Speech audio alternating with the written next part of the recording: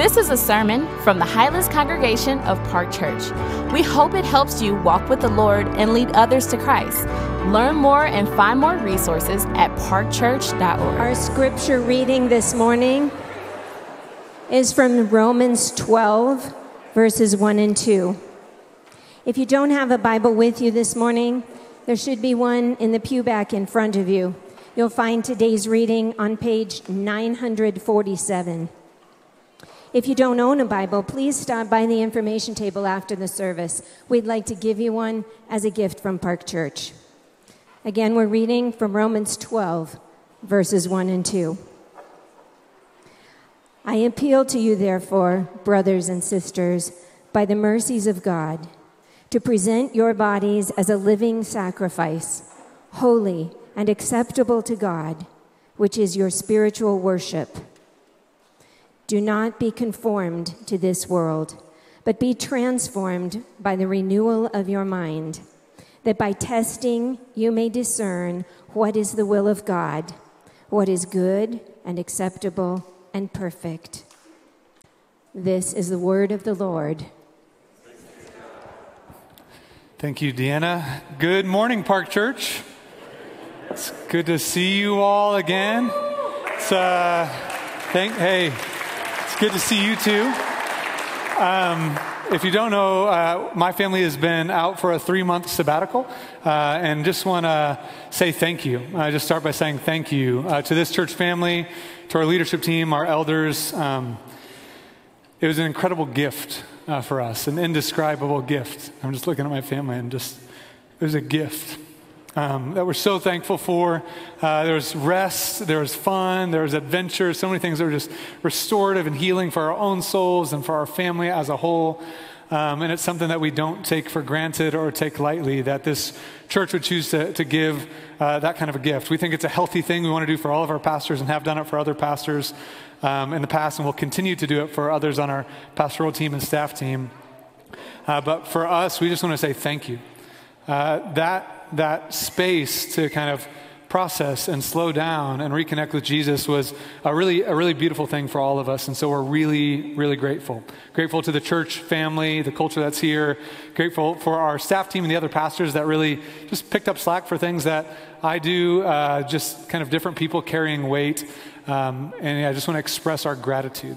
It was a really beautiful gift for us and something that we will remember forever. And so I want to say thanks for that. One of the things that having some space from the sort of day-to-day kind of operations of a church community, kind of some space from the pastoral burdens and leadership burdens that are just real and so many different kind of vocations and jobs, is you have some time to get perspective. And you just get some perspective. You kind of get out of the trees of kind of the things that are right up next, the next thing that needs to happen, the kind of next decision that needs to be made, that kind of issue we got to kind of walk through, that person that needs care, and you just get a little space to step back and kind of remember as you look at the forest, and even for me, looking at the forest of my life and our church, and just think, what are we doing here? You get to kind of like resituate and reorient on what matters. And a huge piece of this summer for me was just recentering, reorienting. What are we doing? What are we doing here? Every fall, we take time to kind of recenter as a whole church on our mission as a church. What we're doing, why we're doing it, why we do the things that we do, why we do them the way we do them, what we're praying for that God would do in us and among us and through us. And so that's what we're entering into right now, is we're entering into a 3-week series. We're going to look at the mission of God, and in particular, how he's called us to follow Jesus together.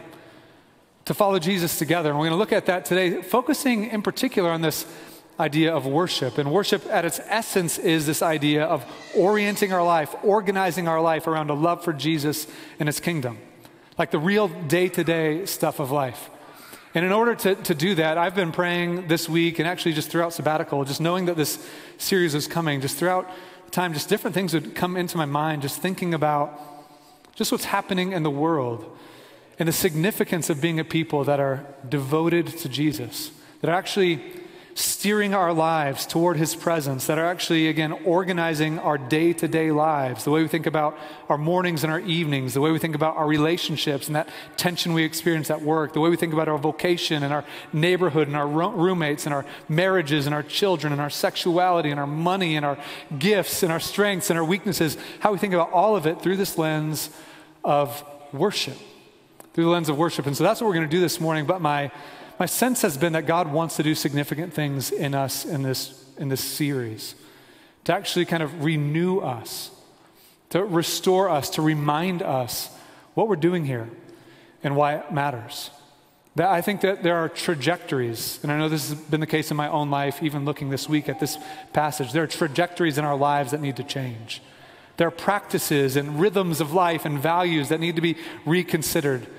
And over all of it, there's a God who is inviting us, who's calling us to know his love and to pursue him together as a family, as a church family. And so we're going to pray that his Spirit would help us this morning. So would you join me as we kind of calm our hearts, still our hearts before the God who is with us. And let's pray together. And Jesus, you are here. And you are worthy of our worship. And you've pursued us. You've shown us mercy. And so we want to say thank you. Thank you for your faithfulness to us. Thank you for your grace towards us. Thank you for your mercies that are new every single morning. Thank you for forgiveness. Thank you for wisdom. Thank you for strength. Thank you for your word. Thank you for brothers and sisters in Christ. Thank you for the men and women who have gone before us. And thank you for the working of your Spirit now among us, not just in our church, but in the churches that hold fast to your truth and your gospel all around this world.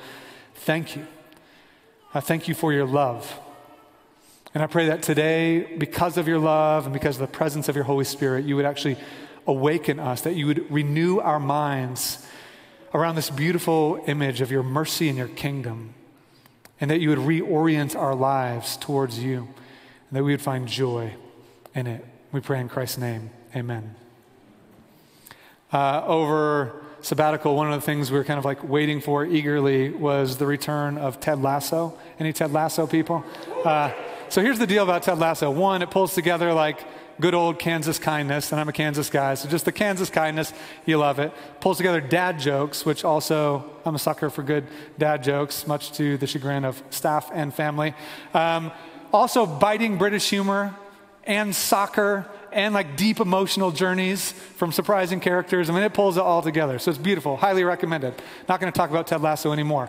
While we're waiting for the next episodes of Ted Lasso to come up, you're kind of like, you think it's going to be released as a series. It's not, so you're waiting. There's this show called Mr. Corman. Mr. Corman.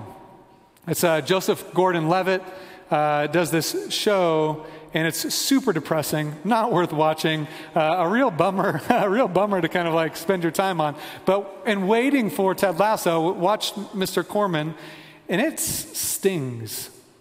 It bothered me. The show bothered me, not because there was like something grotesque or bad or something like that, but just because it's too real. It's too real. The story is of this man played by Joseph Gordon-Levitt, who, Mr. Corman, who was an aspiring musician, tried to have a kind of a musical career, but kind of had hung up his hat on the musical career and became a fifth grade teacher. He knew being a fifth grade teacher was good. He saw it as valuable, nothing against it. But as he lived his life and was kind of going through the day-to-day life, he just found himself incredibly bored, like he had lost a sense of meaning. He would just sort of get up. He had a place to stay, he has a roommate, he has a good job, but he'd go to work and he'd do his job and he'd think, I should be happy. I should feel like I'm a lucky guy. I should feel like I've got a good life. But he just felt depressed. He felt aimless. He felt lost. And so he'd go home and watch TV or play video games or hang out with his roommate, and then just started getting nagged by this sense of purposelessness. Depression and anxiety comes in, and I think the series is going to be, it's only a few episodes have been released, him just working through that. And the reason why it's so stinging is because I think to some degree or another, this is very true for so many of us. He's not like this super compelling character. He's kind of self-centered in some ways. It's just like a guy that's bored with a decent life and just lost. And it stings. For all of us as human beings, we were designed by God to be driven by a desire, driven by a love, driven by a passion. Philosophers talk about this, that we kind of have this intentionality or this kind of like orientation as human beings, that we're not just like driven by cause and effect. They call it the principle of causality, but we're driven by this principle of intentionality, which is you're after something. You have this direction as a human being. You were made to want something, to desire something, to love something, and to pursue it with your life. And so when it feels like you've kind of like lost meaning, lost purpose, lost a sense of direction in your life, the sort of depression and anxiety that this character in this show feels and that so many of us struggle with in different times, in different ways, in different seasons is real. It's real that we have a tendency to lose our sense of meaning. And what the Bible is so clear about is not that God's calling us to suppress our desire, but he's actually created us as human beings to actually have a passion for him, for his kingdom, for his purposes, for his presence in the world. And when we do, there's a kind of organizing center to our lives that stabilizes all of the other things. It stabilizes vocation, it stabilizes relationships, it stabilizes sexuality and hobbies and friendship and family. It stabilizes it when God is at the center, when he is the centerpiece of our worship. But we're all driven. We're all kind of aching for something to give our lives for. And so the question that I want us to kind of ask today, and I want us to consider not just like what you might think about it, but in the reality of your life, what is it that you worship? What is at the organizing center of your life? What is it that sort of orients the rest of your life, that gives you the sense of meaning, drive, passion, desire? Is there anything at the center? Have you lost anything? Or is it something maybe that isn't God, is something else? And the reality is, often we don't worship what we think we worship. Like we say, I worship Jesus. I'm here on a Sunday at a worship service. This is what we're doing. We just sang a song about worshiping Jesus. I think it's more significant to look at the day-to-day fabric of your life. Look at the day-to-day fabric of your life and think, what is my life aimed at? What are my thoughts drifting towards? What are my habits, my rituals? The kind of like Christian-y word we use here is liturgies, the rhythms of your life. What are they kind of moving you towards? And as you look at those things, I know for a fact, because this is just humanity, that there are areas where our hearts are drifting from God and we're kind of wandering away from him as the organizing center. And when that happens, we feel lost. We feel purposelessness. We feel empty. And all of us are wrestling with that. And my prayer for this series and for this moment, even today, is that God would reveal to us the ways we've wandered from him at the center, and the ways we're chasing after different things, distractions and other things that can never give us the life we long for. And that because of his mercy, we would return again to him, not just to kind of forgiveness, not just to like singing songs, but to a life that is devoted, passionately pursuing Christ and his kingdom and his purposes in the day-to-day stuff of life. In the waking up in the morning, in the afternoons, in your vocation, with your kids and your family and your roommates and your education, that we would be chasing after God, enjoying him, walking with him in the day-to-day of life. And that's really what this passage in Romans 12 is all about. In Romans 12, Paul is turning the corner in really like the most beautiful and I think spectacular letter ever written. He's turning the corner from unpacking something beautiful about what God has done for us in Jesus. And he's going to kind of give us so what should that mean? Like, how should we then live? How should that impact and shape and reorient and redirect our day-to-day lives? And what Paul's going to argue really is that it ought to kind of reorient our lives, that all of our lives are given in devoted worship to Jesus. All of it. And that doesn't just mean singing songs. It doesn't just mean attending a service, though those things have their meaning and their power. But it means all of life getting wrapped up in our bodily existence, in the day-to-day existence of life, saying, God, I'm here for you. I want to walk with you. I want to know you. I want to live according to your design for my life. I want to operate in this world according to who you've called me to be as a human being, an image bearer of God. And when we regain that sense of clarity, when we regain Jesus as the sort of like organizing center of our life, the sense of meaning and joy and purpose and peace and security that we all long for begins to find its proper place in our life. And so what I want to do is just walk through the passage. Every word here is like so meaningful. It's kind of loaded, pregnant with meaning, every aspect of this passage. And so we're not going to be able to see everything in the passage, but I want you to see what Paul's doing here and what that means for our lives. And so look with me at the very beginning of the passage, Romans 12, verse 1. Paul says, I appeal to you, therefore, brothers and sisters, by the mercies of God. Paul is starting with not a command, but a plea. It's an exhortation. It's like a kind of apostolic or a pastoral plea, begging this church, this community of believers, saying, I have just unpacked for you the mercies of God, his kindness, his love, his sacrificial grace, his atoning work, his power, his justice, his glory, his sovereign grace over you. I have explained to you the beauty and the glory of the God who made you. And so I'm appealing to you, I'm begging you, I'm pleading with you not to let these truths kind of wash over you and move beyond you, but to organize your life accordingly. To let these realities redirect, reshape, reorient every aspect of your being. Every aspect. He's pleading with us to offer our lives in worship. But what I want us to see is the reason why, the basis. The little word therefore is, if you've been around here or pay attention to literature at all, therefore is always connecting what's happening now or what's being talked about now to what has just been kind of unpacked. And in this passage, what Paul's saying is, in the light of everything I've said in Romans 1 through 11, I'm begging you to slow down, pay attention. Let these truths like marinate in your heart. Let them reshape your life. And the way he summarizes all of chapters 1 through 11 is with this phrase, the mercies of God. He says, I appeal to you, therefore, brothers and sisters, in view of the mercies of God. And in this book, he's unpacking what God has done for us through Jesus, not just to forgive us of our sin, not just like I messed up, but God's giving me mercy and forgiveness. The mercy of God is way bigger. It includes all that God is doing in the world to restore humanity and the world itself to himself, to his kingdom purposes, to his glory in the world. That as human beings, we were designed to walk with God, to enjoy his love, to find security with him. We were designed to trust him and trust his reign over us, trust his wisdom for us, trust his word and his instructions for life. We were designed to feel acceptance from him. We were designed to find pleasure with him. We were designed to enjoy the good gifts of creation, from all the gifts of culture, from food and drink and friendship and family and sexuality and life and work and restaurants and mountains, and to enjoy all of it with a thankfulness to the Creator. We were designed for that. And we were designed to use our lives, our vocations, our callings, not to kind of make money to protect ourselves or kind of like establish some sense of influence that feels good or to kind of prove to somebody that you're worth something, but we are designed to use the gifts God's given us to actually reflect his glory and care for other human beings, to do good in the world, in whatever the vocation God's called you to. It's a beautiful calling, and all of this is wrapped up in this idea of this is God's kingdom. It's a place of human flourishing.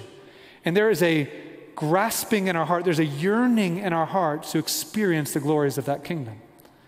And so as human beings, from the beginning, instead of enjoying what God has given us in this kingdom, we kind of turn from a worship of God, and we turn to try to find our own way to experience that flourishing life. Instead of trusting his wisdom, trusting his word, we turn from him. So in the words of the prophet Jeremiah, it says, we turned from the fountain of living water, we forsook the fountain of living water, and we came over here and started trying to hew out of rock, these cisterns, these rock, clay, broken cisterns that just hold tepid water and can never satisfy our soul. And so this is the plight of humanity, that we turn from this fountain of life that God has given us to find meaning and purpose with him, in his ways, in his purposes. And we came over here and we're spinning our wheels, taking all the good gifts of God, but asking them to give us something that they were never designed to give us. Asking marriage to give us what marriage could never give you. Asking family, asking job, asking sex, asking recreation, asking vacations, asking friendships, asking house, asking whatever it is to give us something, some sense of satisfaction. And so we took that sort of design of God that's after something, and instead of after God and enjoying the fountain of living water and letting it revive us and give us joy, we chased after other things. And Paul talks about this in Romans 1, 2, and 3. That we all turn from God. We've all sinned. We've missed the mark. We went a different direction and we fell away from God's glory. And the beauty of what Romans kind of unpacks for us is that God didn't just say like, well, have fun experiencing pain, death, and destruction, like good riddance. No, he chases us down with his mercy. The mercy word here, just compassion, love, affection. Like as Christians, like we start with the sense God made us and he loves us. We turn from him, but because of his love for us, like a good father, he runs after us in the person of Jesus. And that's what Jesus came to do. He came to pursue us, not merely to forgive us, not merely to kind of like forgive our sins and give us a ticket to heaven, but to actually wash us, cleanse us, and restore us to the presence of God. To actually be humans the way human beings were created to be, which is to enjoy God's love, to walk in his presence, to go to your job with a sense of sacrificial love for the world, to serve humanity, to love your spouse and love your kids. And when you mess up, be stunned in awe that God is gracious and forgiving and kind, and return to him again and let his spirit change you little by little to be exactly who you're designed to be. And so you go teach the 5th grade class and you do it with a love for these kids. And when they're frustrating as all get out and you mess up, you ask God for forgiveness, you ask the kids for forgiveness or whatever you need to do, and you remember his love for you, and you grow as a lover of these children and an educator, because it's a good thing to educate children. But it's not your life. It's not your life. Your family's not your life. Your job's not your life, your income's not your life, your possessions aren't your life, your body is not your life, your intellect is not your life. Those things can never give it. God can give you life, and then he puts those things in their proper place. And it's a beautiful gift. And Romans is about what God has done through his mercy to restore us to the life we were made for. To restore us by mercy. How Christ has justified us by his grace as a gift. How the blood of Jesus Christ has cleansed us, atoning for our sin, giving us forgiveness and cleansing so we can be reconciled to God. About how his Spirit was poured out on us as a kind of demonstration of the Father's love, that he loved us even while we were still sinners. And about how all of that is by his sovereign mercy and grace, not because of our family, not because of good works we did, not because of great decisions we made, not because of anything from our past or our present or our future, just his sheer sovereign grace.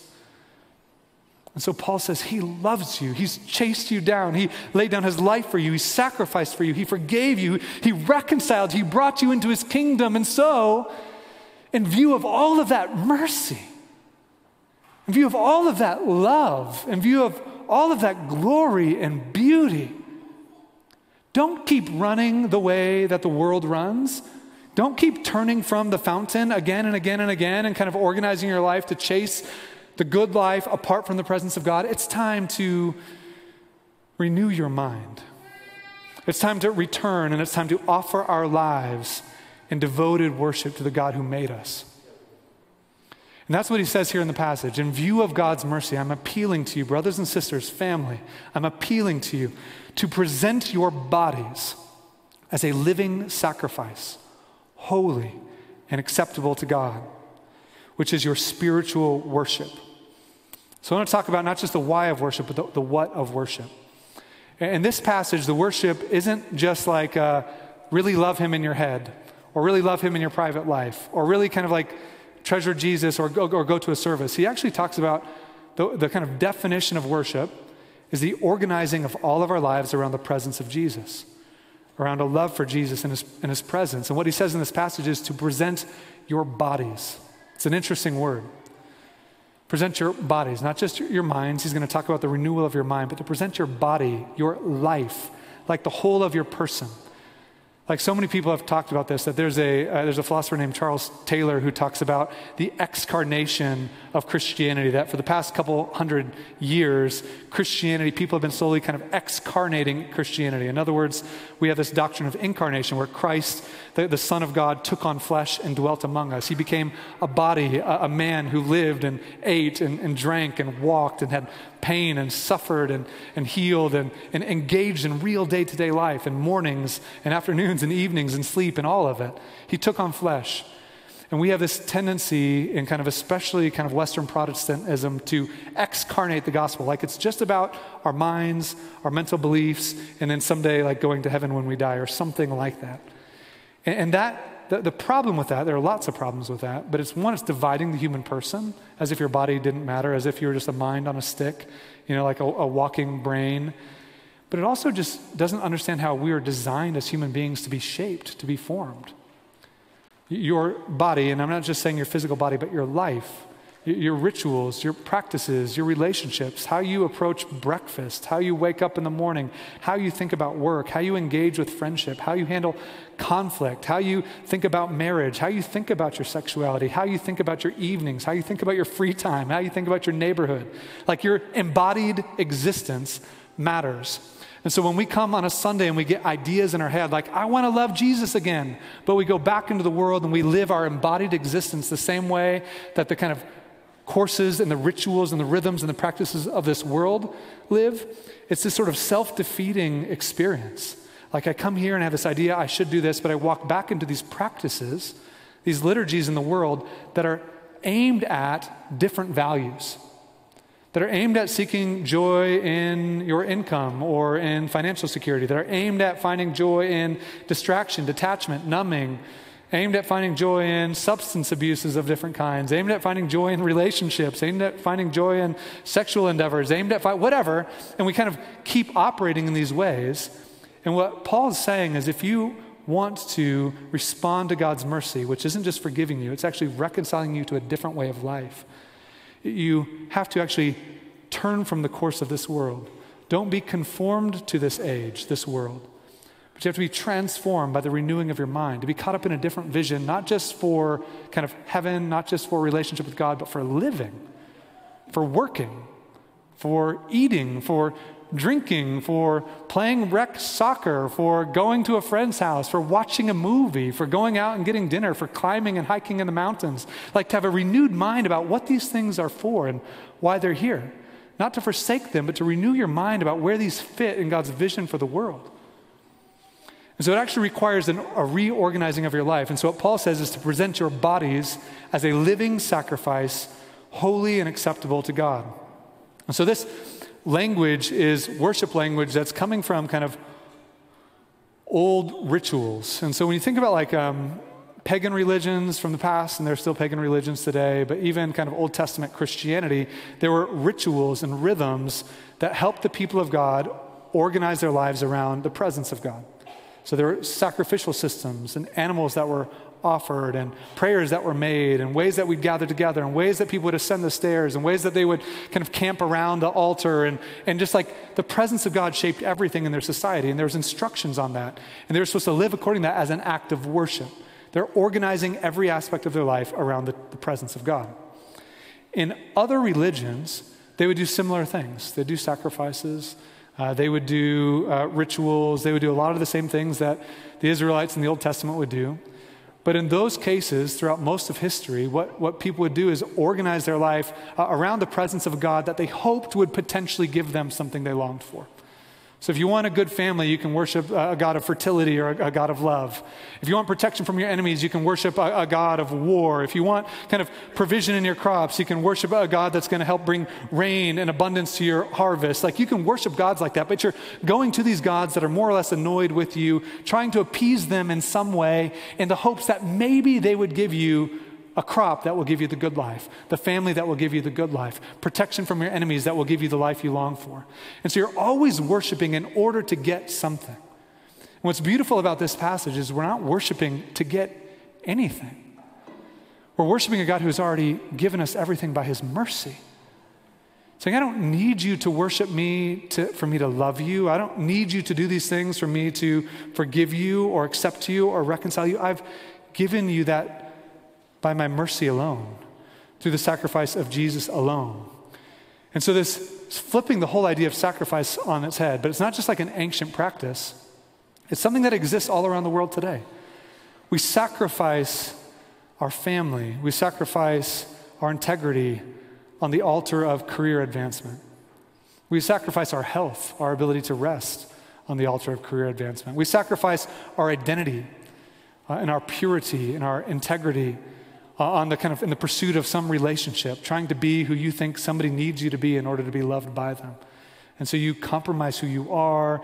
You regret the little words you said. Oh, shoot, I shouldn't have said that. And I bet they won't like me anymore. Or you try to kind of like dress yourself up in different ways that maybe I'm lovable to this person. And so you're sacrificing your identity and your joy on this altar. You're sacrificing all of these kind of like beautiful things in the hopes of getting something. And what this is calling us to is actually in view of God's mercy, to offer our lives not as a living sacrifice to get something from God, but as an offering to the God who has given us everything we long for. As a devoted offering, saying, take my life and let it be consecrated, Lord, to thee. Take my hands and let them move at the impulse of thy love. Take my lips and let them be like filled with messages for thee. Take my feet and my silver and my gold. It's all yours. My vocation, my mornings, my Sunday afternoon, my hobbies and my recreation and my planning. It's yours, God. It's all yours. How could I live in these ways with gratitude and joy and wisdom and sacrificial love, both for you and for the world around me? And when you actually think about what that might mean about the way you live in your embodied life, it's significant.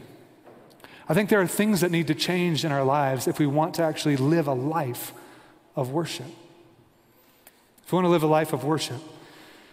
The last passage here says, don't be conformed to the world, or in the Greek it's this age. Don't be conformed to the value systems, the practices, the cultural habits of this age.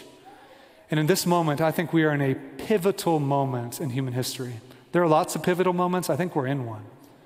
Like tides are shifting, tectonic plates are moving, ideologies are clashing. You feel it all around you. And there's a vulnerability right now. And you can operate in this with divisive things. You can double down into tribalism. You can get angsty at other people who approach some issue differently than you. You can push back from community and get frustrated at different things. And you can operate in this really volatile moment in culture in ways that can sweep you away along with the rest of the world, in this tide that is pulling people away from the presence of God. And what Paul's saying is, don't go that way. I'm begging you, I'm appealing with you, don't go that way. Remember God's mercy, remember his love, remember his kingdom. Instead, be transformed by the renewing of your mind. Let the word of God, the presence of the Holy Spirit, relationships with brothers and sisters in Christ continue to remind you that there is a good life, that you're not crazy for wanting joy. You're not insane for wanting to have a sense of meaning and purpose. You weren't made to feel kind of like this blah existence. You're made to find that with God. Living for his kingdom, living for his glory, living this life that he's given you as a human being with joy and gratitude and kindness and love and humility. But it's hard to be crazy by yourself.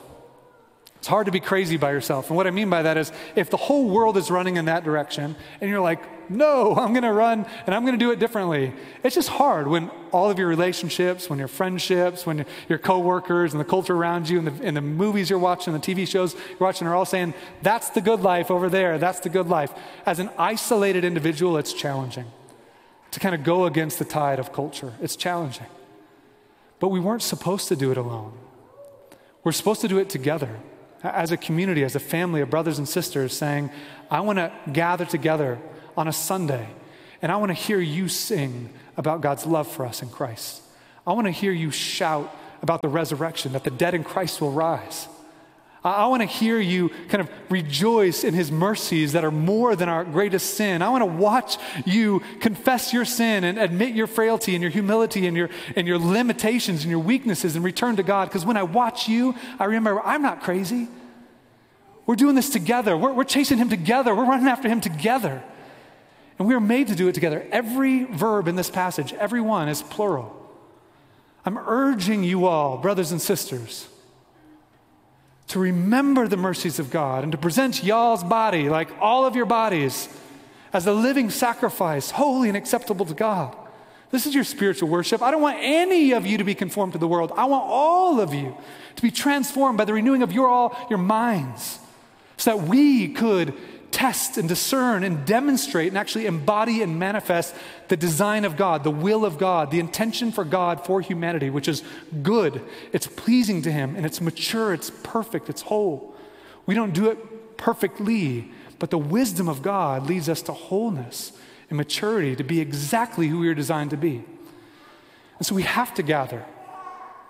We have to gather. We have to connect throughout the week. We got to talk to each other. We got to remind each other we're doing this together. We're doing this together. And as we pursue him and as we organize our lives around his presence in the day-to-day fabric of life, not only does God get glory from that, from our community, but we find joy as we live into our design. We find meaning, we find purpose in all of the little things, all the menial things, from changing diapers to teaching fifth graders, to designing a building, to waiting a table, to mowing your grass, to saying hi to your neighbor. They find meaning. They find purpose because you're being who you were designed to be as a human being in God's image. Let's pray together.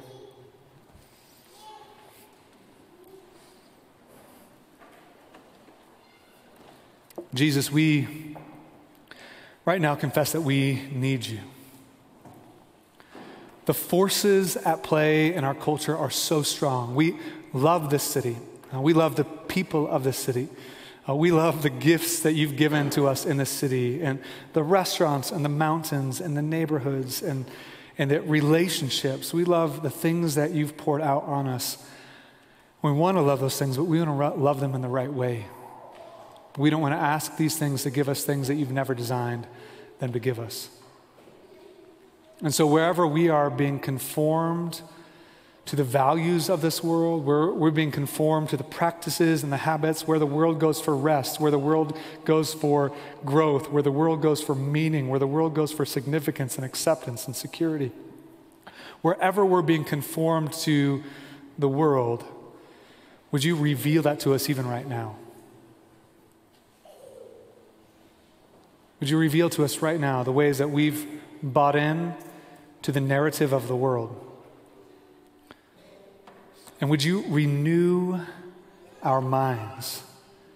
Would you transform our hearts? Would you reorient our lives and give us wisdom to see your love, to return to you, to experience your mercy, and to learn, little by little, to learn what it means to walk with you, what it means to wake up with you, what it means to go to work with you, what it means to love our neighbors with you, what it means to be married with you at the center of the marriage, what it means to be a parent with you at the center of our family, what it means to be a roommate with you at the center of our relationship with our roommates around us, what it means to go to school with you as the king and the creator, what it means to live in this life according to the way you've made us.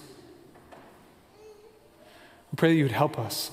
We as a community want to offer our bodies, our life as a church, as living sacrifices, devoted to you, hungry for you, praising you, rejoicing in your mercy, stunned by your grace, in awe of what Christ has done through his death and resurrection, enjoying your kingdom, living according to the upside-down values of your kingdom, which are so contrary to the course of this world. But we need you. Our hearts are fickle. My heart is so frail. And so would you continue, by your mercy, to renew our minds and help us live in a way that's living into your will. It's good. It's pleasing to you. It's perfect. It's whole. And would you help us to do it for your glory and for the joy that you alone can give us. In Christ's name, amen. Thanks for listening. Park Church exists to make disciples of Jesus for the glory of God and for the joy of all people. If you enjoyed this, make sure you share it with someone. We'd also love to hear from you on social media. Find us at Park Church Denver.